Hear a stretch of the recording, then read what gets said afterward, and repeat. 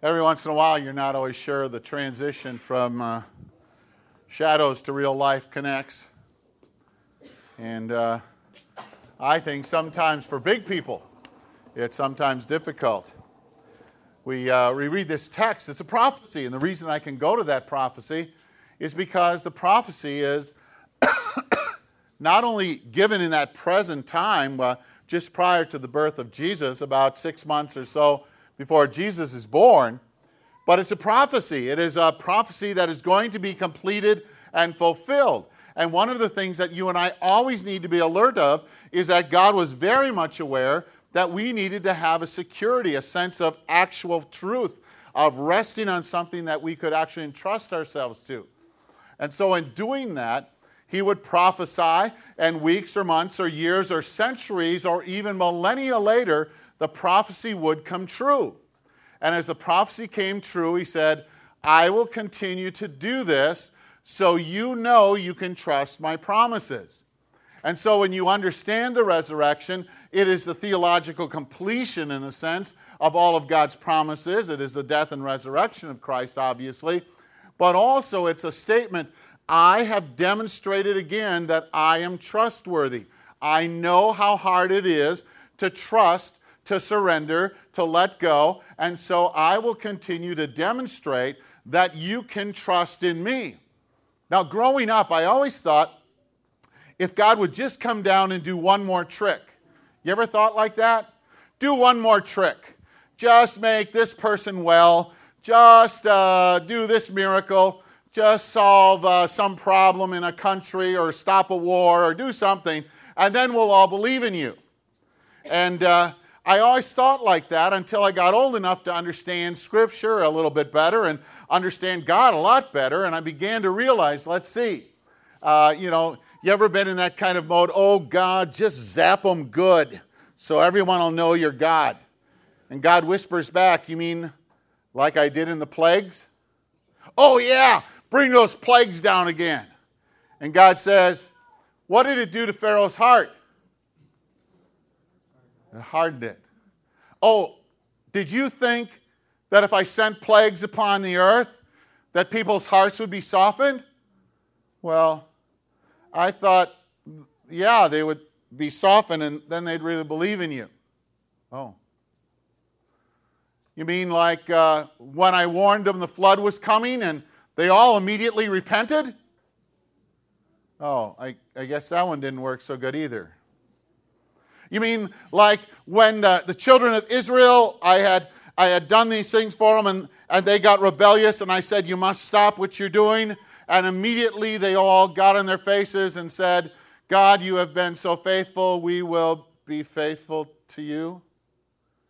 And I studied Scripture and found out that these arrogant people, human beings, did the opposite.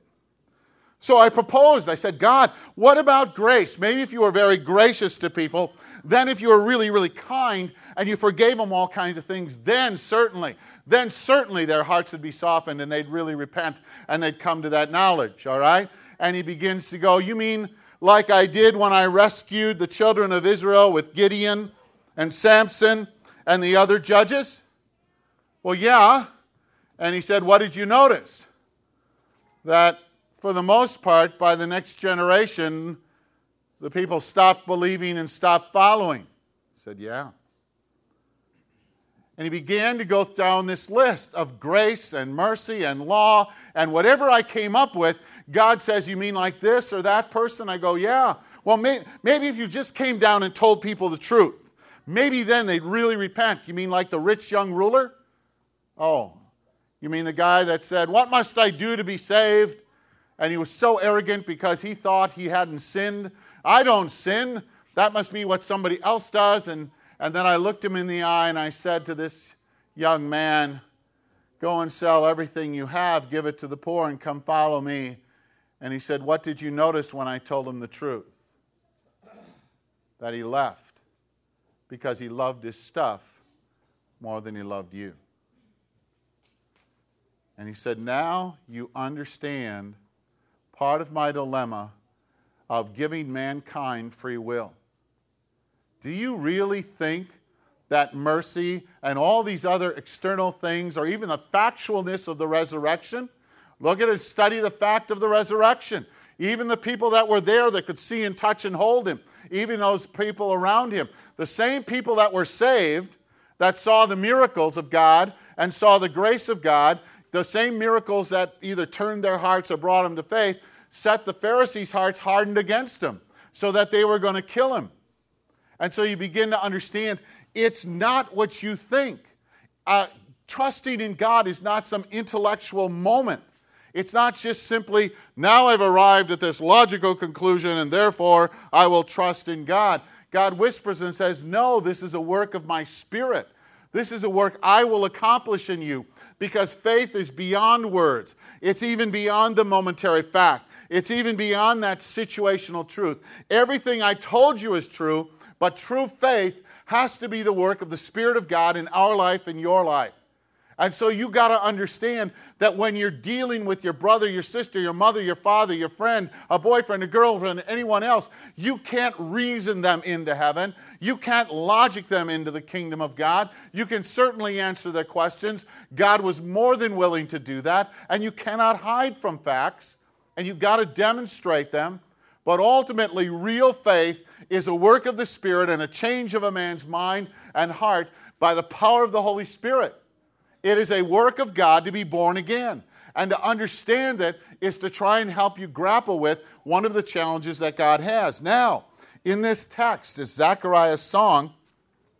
I want you to know it says this: He has raised up a horn of salvation for us in the house of his servant David. Prophecy from the Old Testament being fulfilled.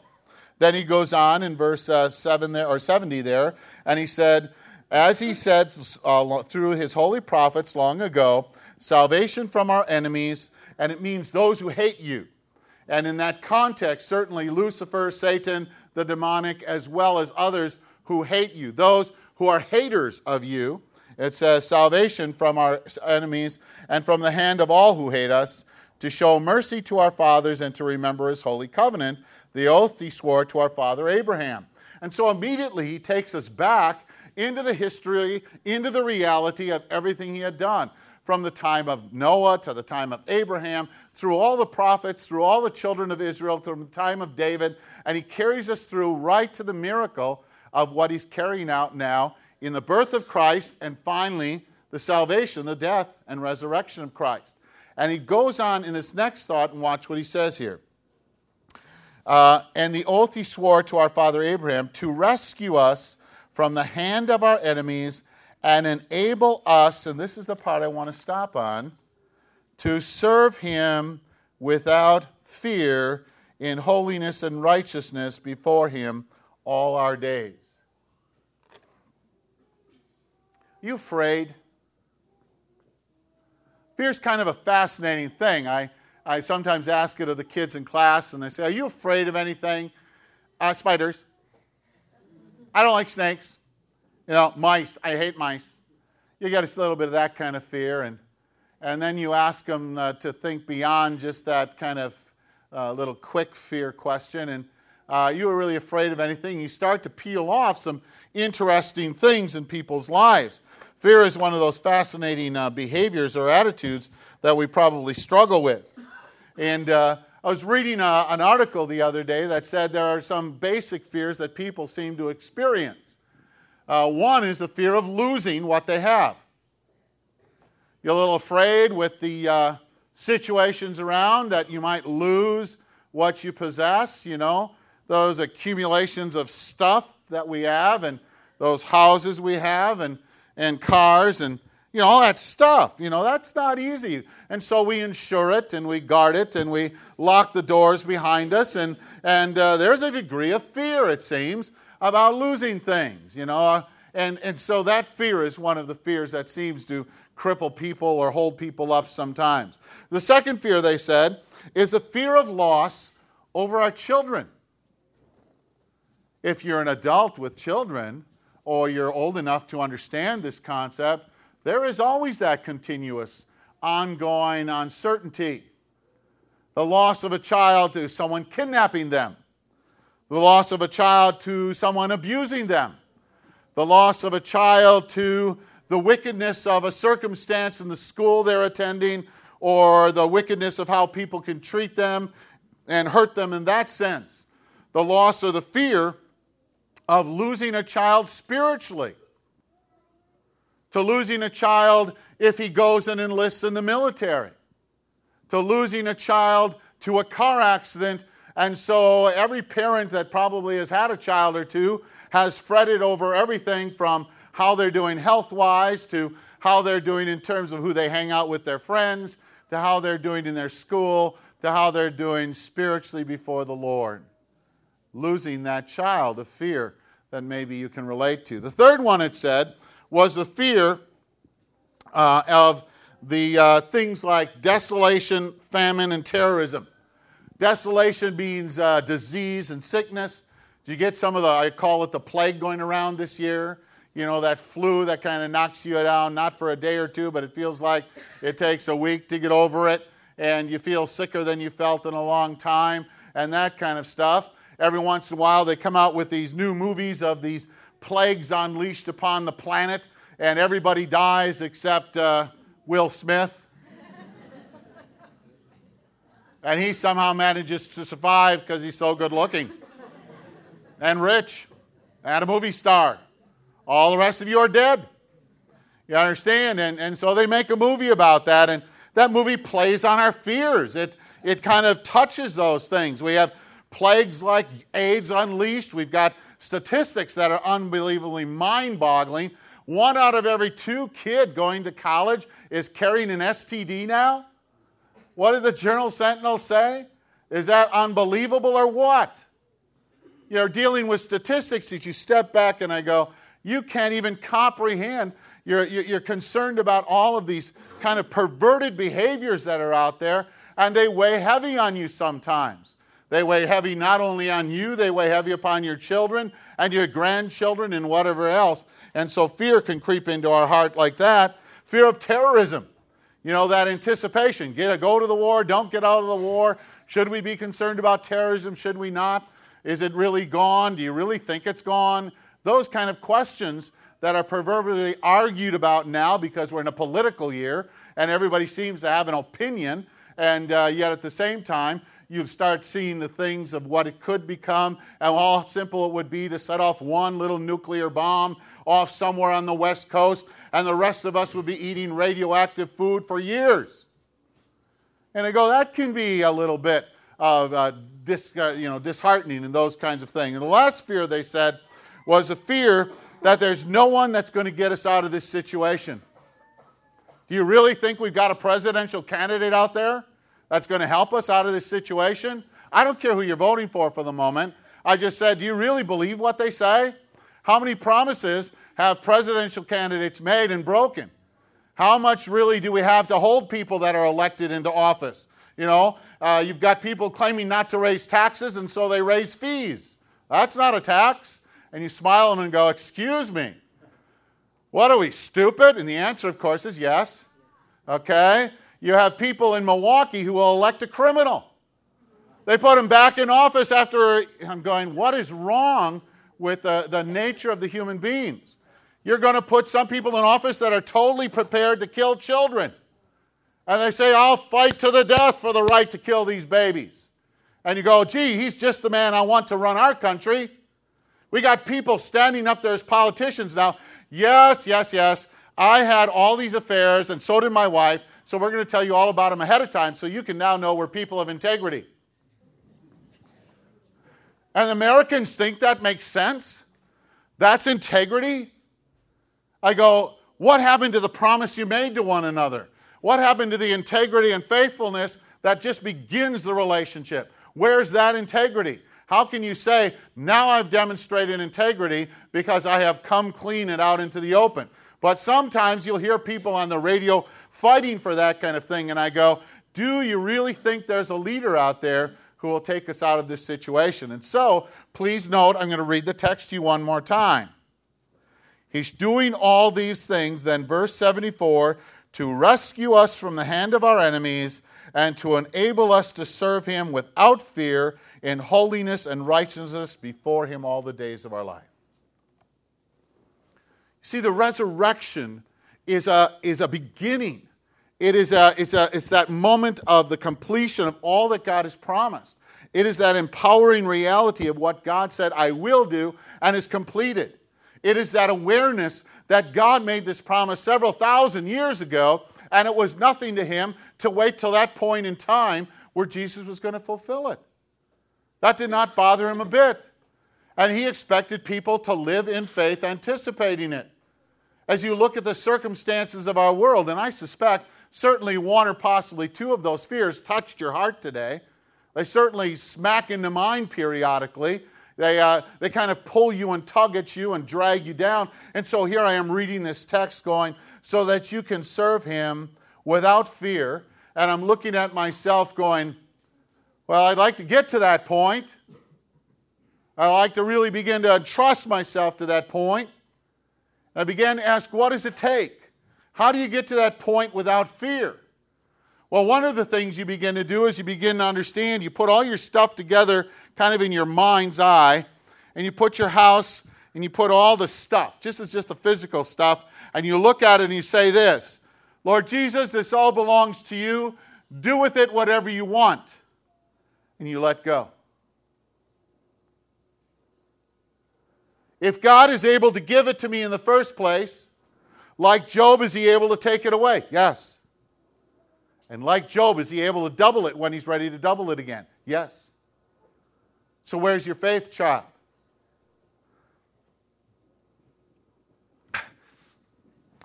Right? Isn't that really what you do? You hang out, you run back to it, and you put it, you let go. And I go, when you let go of the stuff and you surrender it back into the hands of God and you start viewing it from that perspective, it can't be taken from you because it never really belonged to you in the first place. And the fear dissipates. That fear of losing stuff. That fear of not having stuff. Look at the next one. Fear over your children. Do you parents really believe you have control over those kids? I remember the first one. I was a good parent. I don't know what happened with the second one, but I was a good parent with the first one. And by the third one, I figured I needed to go back to class or something, because it just got harder, or I got dumber, or something. It worked so well with one of them, didn't touch the next one at all. And I said, what is going on? And God whispers to me and he says, they don't belong to you. Oh, you're my steward. You tell them the truth. You love them unconditionally. You live a life of example. You demonstrate what is real and true and sincere. And then, what's the word? Let go. Boy, I hate letting go. I liked it when they were really small. You could kind of keep them in the house. Keep them in the backyard. And then they turned 3. How come you're not in the backyard like I told you? Well, there was something down the block. And suddenly you begin to realize, oh my goodness, I can't hold this kid no matter how hard I try. And then, for goodness sakes, they hit 8, 9, 10, and they're gone on a bike somewhere. They hit 16, and then who knows where they're driving to. And then they drag home some guy or girl that you know is, right? And I go, you want to, and you do it out of love. I mean, don't misunderstand. I held on to my kids out of love. It wasn't like, but it was also out of fear. And that fear just cripples us because I have to keep laying them down. It's so releasing to finally look at my child and say, you know what, child? I'm praying that God will do to you what I can't. Because God can take your legs out from underneath you. God can bless you. God can build you up. God can tear you down. God can do whatever He wants. And I'm going to pray that God will do whatever's needed in your life. You see, I'm just a dad. And you know what? As a dad, I'm so stupid. If you tell me you're not messing with your boyfriend or girlfriend, I'll believe it. But you know what? You can't fool God. And I'm going to pray that if you're lying, that God's taking you out. Or whatever's necessary. And if you need to be blessed, He will bless you. And because I'm a dad, I can't tell whether you need a hug half the time or a kick in the butt. I'm not sure. I just do the best I can. But I will tell you this, child. I love you. and I will pray for you.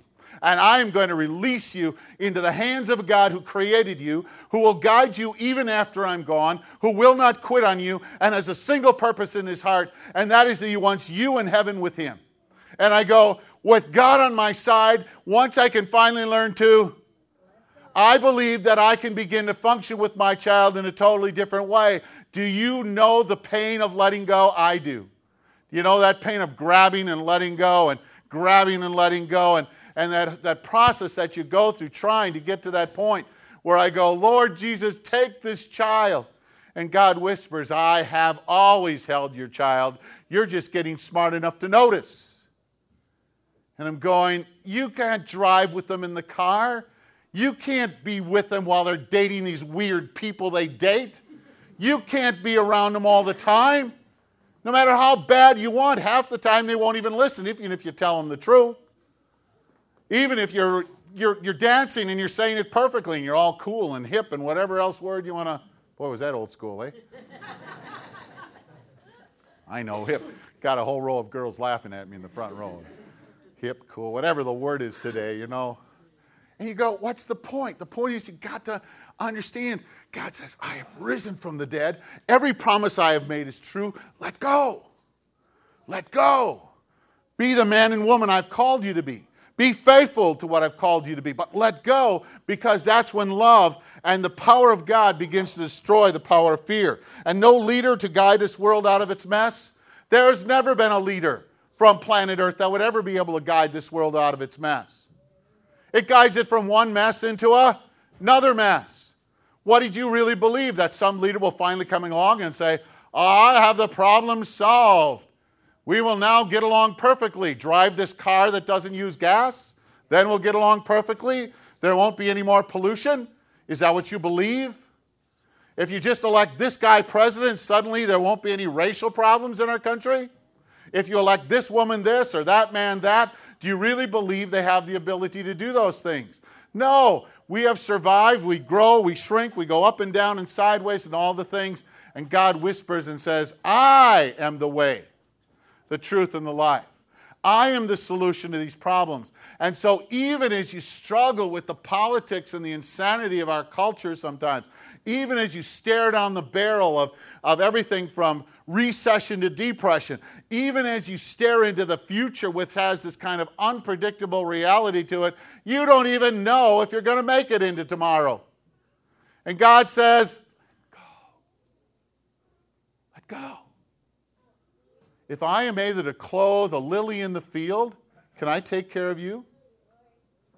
Can I do what I've promised or not? And so now you come back to the resurrection. And the resurrection is, I have always carried out every promise I have ever made. There is nothing that I will fail to do. You have to understand, my timing's not your timing. How long did I have to wait for that resurrection? Oh, about 3,200 years or whatever it was. Well, that may not be your timing, but it was perfect for the Lord. And you have to understand, when God finally passed judgment on the people in the flood, and he waited 5 generations before he finally sent that flood. That isn't exactly quick punishment in my mindset. These people are so nasty you should zap them right now. And God says, I'll take care of them, but I'll wait 5 generations. Are any of you floating in that kind of grace right now? You're going, well, hey, God doesn't even mind. I'm messing around on my wife. God doesn't even mind. I'm messing around and lying to my parents. God doesn't even mind. Nothing wicked is happening, and you're living under that blanket of grace. And you just take advantage of that grace, and you take advantage of that grace. You understand the process? God is presenting himself to you as he always has. I will deal with who and what you really are. Do not think I am blind or slow or old or stupid. What I have told you is the truth. As I have been raised from the dead, I'm coming back for you. And everything I have promised to you here and now on this earth and everyone else. There's this beautiful passage in Philippians that says, I want to know Christ and the power of his resurrection and the fellowship of sharing in all his sufferings, becoming like him in his death, and so somehow to attain that resurrection from the dead. Paul got it. He had a sense. For me to live as Christ, to die as gain. He understood it. He had gotten to that point where he could begin that process of letting go and just letting it out there. Not ignoring it, not failing to be responsible to it, but doing his part and understanding that God was responsible for the growth. And so as you and I leave on Resurrection Sunday today, the real resurrection is when I can leave having let go, laying it upon the altar, trusting that God is bigger than the problem or the family situation or whatever else I'm dealing with. And then not quitting, but getting on my face going, God, I'm coming to you because I'm going to pray. You are the only source of leadership for this country. You are the only source of protection for my children. You are the only source of any hope of any of my stuff, if stuff matters at all. You are the only source, Lord, and I am going to surrender to you. If we would get on our faces before the Lord for our children, for our circumstances, for our country, what did God say? If my people who are called by my name will stand up and gather all their stuff together and cling to it real lot, then I'll save them? We'll finally elect the right guy or woman in the presidency and then everything will turn out well? No. If my people who are called by my name will humble themselves, let go, humble themselves, trust that God is bigger than the situation, humble themselves and pray, then will I hear from heaven and I will come and heal that land. There isn't one of us here that doesn't need some family healing. There isn't one of us here that doesn't need some personal healing. There's not one of us sitting in this church today, from me down to you, or anywhere in between right and left, that doesn't need what God's offering. I am in need of what God is offering me today. That wisdom to let go, that humility that says, I can do nothing apart from you. But in you I am more than a conqueror, and I will surrender this day into your hands. May God give me that kind of resurrection fervor and that excitement that I begin to trust in the promises of God. Pray with me if you would. Lord Jesus, I bless you and I praise you and I thank you. You have called us by name. You have inscribed us upon the heart and your hand, and you have looked upon us with favor and gentleness. You have spoken to us in the toughness of your word, and you have spoken to us in the tenderness of your word. You have given grace when we certainly didn't deserve it in any way, shape, or form. You have demonstrated a toughness when we stopped listening. And Lord Jesus, with my brothers and sisters, I pray that we would let go of our stuff today. I pray, Lord, that you would give me the courage not to just do it in my mind, but to actually let go of it, to actually understand, to be wise stewards of what you've given us, but to let go and trust that if you want to give it away or you want it taken away, in whatever way you want it to go, Lord, we pray that we would have a heart willing to let go of it and surrender it into your hands alone, Lord Jesus. And so we pray for the courage of what that's going to be. We pray, Lord, that we would be able to release our children, not release them into this world in that sense, Lord, but to release them into your arms and to continuously pray with great joy. I know who you are, my Lord. I know that you have called this child into existence by your mercy and grace. I know that you are its true Father, and you are more than able to accomplish your purposes. And so, Father, I pray with the other parents in this fellowship. I pray for healing over our child's mind. I pray for truth to permeate every part of their body. I pray for surrendered spirits that as fathers and mothers, husbands and wives, we would be on our knees with one another, interceding for our children, to speak against those forces that rip and tear at their lives. I pray, Lord, for their secret times, their self-deceptions, the lies they live under, that they would be broken free from them. I pray if they're in relationships or friendships or acquaintances that are wicked or evil for them, that they would have an insight of you calling them out of that situation. And then I pray, Lord, that you would make me a parent that has learned to be humble, and has learned to let go and understand exactly what you're doing. We pray, Lord, for those fears that are crippling us related to the circumstances around us, the anticipations of everything from disease to cancer to death and sickness and the other things that just make us so fearful we tremble in our faith walk with you. Instead, Lord, we know that every breath, every heartbeat is a gift from your hand. Every moment a cell functions like it should is a gift from your hand. And to stop, Lord, looking and anticipating with fear to what might happen, and instead enjoy this moment so that whether we live or whether we die, everything we do would be done for your glory, Lord Jesus. And finally, we pray that you would raise up not the leaders of this world, but you would raise up a church on its knees to be the leader of this world, who recognize there is only one leader, and that is you. And we pray, Lord, that broken and humbled, with great boldness and courage, we would preach and teach and live without fear, without shame, without embarrassment, serving the brothers and sisters around us, serving those in need, Lord, serving the worst of the sinners with a gentleness and a fear that is not of the world, but a trust that you are able to work in that situation. Lord, raise up a church that has learned to lead on its knees and to follow the one true leader of this planet. Heavenly Father, as we do that, set a resurrection glory into our hearts. I trust, Lord Jesus, that my day will come when you will come back to take me home with you. And I pray, Lord, that you would anchor that so deeply in my heart, nothing of this world would uproot it or cause it to be shaken. I pray the resurrection glory and the resurrection truth into my mind and into my spirit. I pray, Lord, for your joy to fill this place. And Lord, as we leave today, give us the courage to leave our fears here and to walk out in the boldness of entrusting ourselves to you. We pray this all in your name. Join with me in the Lord's Prayer, if you would, today. Our Father, who art in heaven, hallowed be thy name. Thy kingdom come, thy will be done, on earth as it is in heaven. Give us this day our daily bread, and forgive us our trespasses, as we forgive those who trespass against us. And lead us not into temptation, but deliver us from evil. For thine is the kingdom, and the power, and the glory, forever and ever. Amen. Bless you all. As the offering is received today, we pray God's mercy and grace over that time. I know that finances are unpredictable, and until you let go of them, you don't really begin to understand and see the power of God.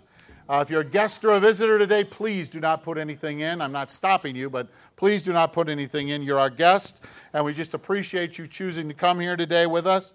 And if you need some, like I've always told you, it doesn't belong to us, take it out. And if there's not enough there, let us know what you're needing.